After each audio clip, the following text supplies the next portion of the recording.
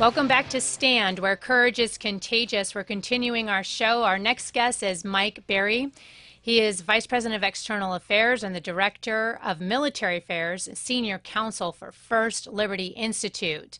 Mike served for several years in the U.S. Marine Corps, including being deployed to Afghanistan. Mike, thanks for your service.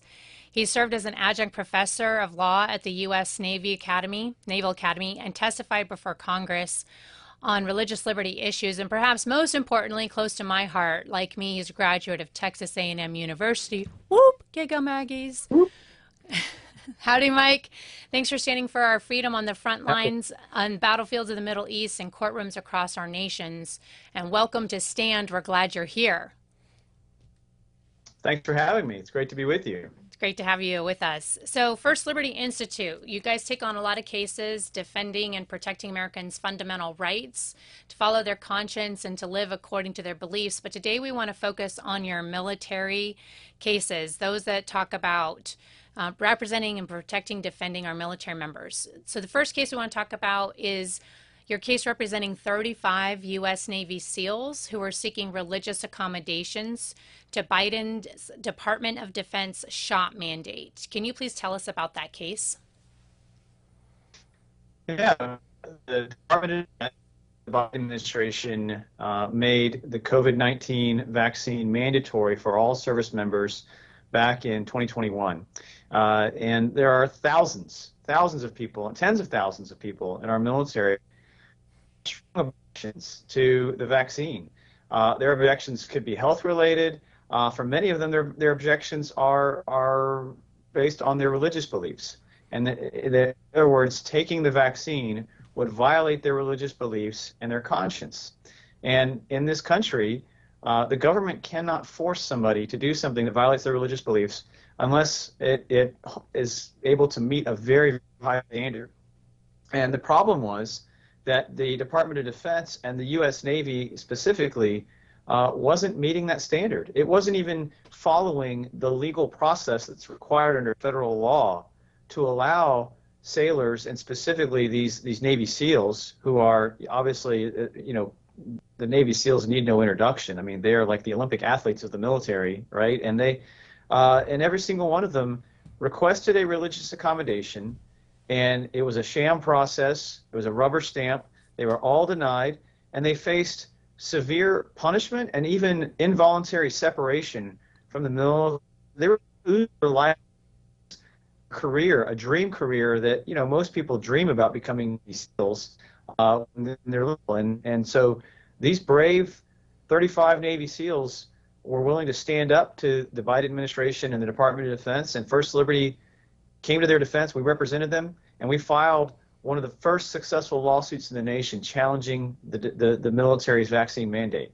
I want to ask you, when you say involuntary separation and then they lose their livelihoods, their careers, their dream of becoming U.S. Navy SEAL, what else do they lose? Do they also lose their pension, their benefits, everything that comes with the honor of having served in a military career, everything afterwards? Absolutely. Yeah. If you're involuntarily separated from the military before you hit 20 years, your pension has not vested. And so for some of these guys, some of them were still pretty early in their career. You had others who were sort of at the mid-level, so they were maybe 10, 12 years in. But some of them were very, very close to retirement. And in fact, some of them have now reached retirement, and they've been able to honorably retire, and they're receiving their pensions, and they're able to move on with their lives. But if it weren't for First Liberty Institute, that never would have happened. They would have been kicked out before they hit the 20-year mark, and they would have been left with 18, 19 years of service to this nation, multiple combat deployments. And again, they're Navy SEALs. So I think it doesn't take much imagination to think about the types of missions that they went on to defend our freedom, to defend our nation, to defend our rights, and they had those very rights taken away from them. So that's why this case was so important for us. Right, absolutely. So to set this up, these people have said, some of the bravest, most courageous military members that we have will lay down our life for you Americans every day to protect your rights and your liberties. And then the government that they serve said to them, we're not going to honor and recognize your freedom of expression, your religious rights and liberties. And even though it immediately puts them into veteran status when we say that we honor our veterans, they didn't. We didn't, as a government, honor them.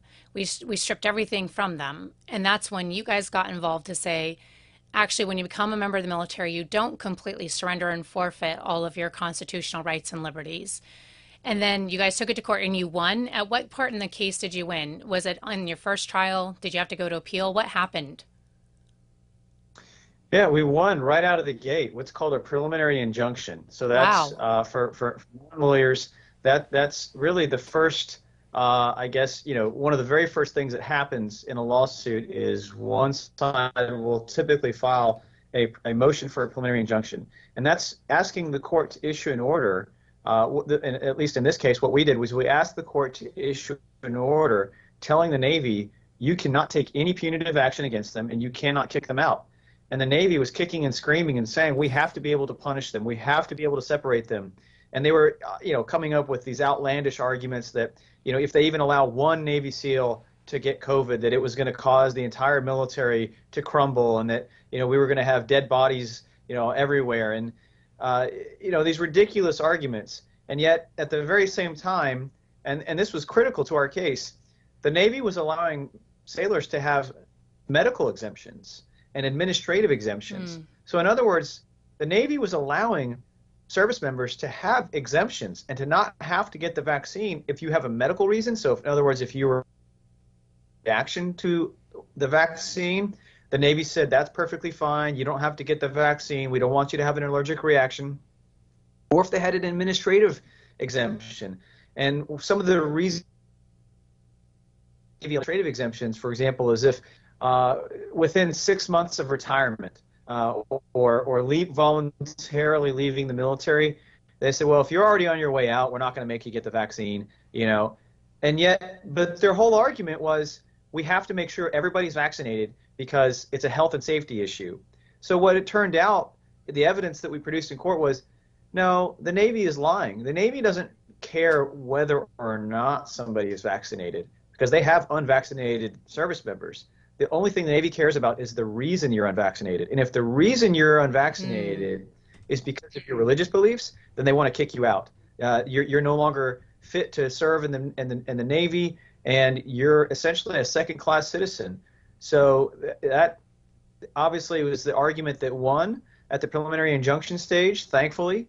And then what happened after that was we realized this lawsuit had only been filed on behalf of 35 SEALs, and there were still thousands of people in the Navy beyond just the 35 that we started with who were in the same boat. And so what we did was we asked the court to expand that 35 Navy SEAL injunction into a class action covering more than 4,000 sailors who had the same religious objection, and the court agreed. That's amazing. But that's not the only case that you've done on military members. Nikki and I were reading about some of the other cases. Nikki, what was the one you wanted him to tell us a story about? Oh, yeah. There was the story about Stephanie Carter. She's an Army veteran who served our nation's veterans as a Veterans Affairs employee for 23 years. Can you tell us a little bit about that particular case? Yeah, Stephanie Carter's case is amazing. It's just one woman's courage. And it shows what can happen if one American citizen, one brave veteran is willing to stand up to the man, so to speak, and stand on their rights. And Stephanie Carter, as you mentioned, was a longtime employee of the VA, a military veteran herself, but she's also a devout Christian, and she holds to very sincere pro-life views. And recently, the Department of Defense, or excuse me, the Department of Veteran Affairs decided they want to start allowing veterans to have free abortions paid for by taxpayers. And Stephanie Carter, all she did was ask the VA, she said, look, can I please have a religious accommodation and not have to participate in abortions because it violates my religious beliefs? In other words, just she wasn't challenging whether or not the VA could continue to allow to provide abortions. She was just saying she didn't want to participate in abortions. So please, essentially excuse me from having to do that, and we'll find somebody else to do it. The VA's response to her was pretty remarkable. They said, well, we don't actually have a process for providing religious accommodations, so we don't really have an answer for you. Wow. And we filed a lawsuit in federal court, and I will, I'll give some credit to the VA. is once we filed the lawsuit and we brought to their attention the fact that they don't even have a religious accommodation process, that's when they began working with us. And they said, well, what if we created a process where your client and any other employee in the VA can get a religious accommodation? And we said, okay, we're willing to work with you on that. And that's exactly what happened. We were able to reach a positive result, not only for Stephanie Carter, because she now has a religious accommodation, meaning she doesn't have to participate in abortions, but that process is now available to any employee in the VA. So that, again, shows you what can happen, that how powerful it is when one person is willing to stand up for their rights. It has that huge ripple effect across the entire VA and across the entire federal government. That's an amazing story. And what concerns me and saddens me, though, is our veterans and people like her and these Navy SEALs, they go out and fight for our freedoms, for our government, and yet they're forced to then fight for their own freedoms facing our government, at home. And it's just a sad thing to see, where we should be honoring them all the more for what they and their families are willing to lay down for all of us. So really grateful for the work that you guys are doing. And I assume now everything's resolved with Stephanie's case, and we have a good religious accommodation policy with the Navy. We should talk about that when we come back from our break, because I think we're up against a break. So let's carry over the discussion when we come back with Mike Berry from First Liberty Institute. You can look at more of their work and what they're doing at firstliberty.org and support their work. So please go check that out. We definitely want to support their work. Firstliberty.org. We're at Stand with Kelly and Nikki Chewbacca on your favorite podcast platform. Please subscribe. Remember, if you leave a review, you could be our lucky audience member who gets a free Hydro Flask sticker this week. So please leave a review and like and share. And this episode with one of your friends or family members. We'll see you on the other side of the break. Stand by.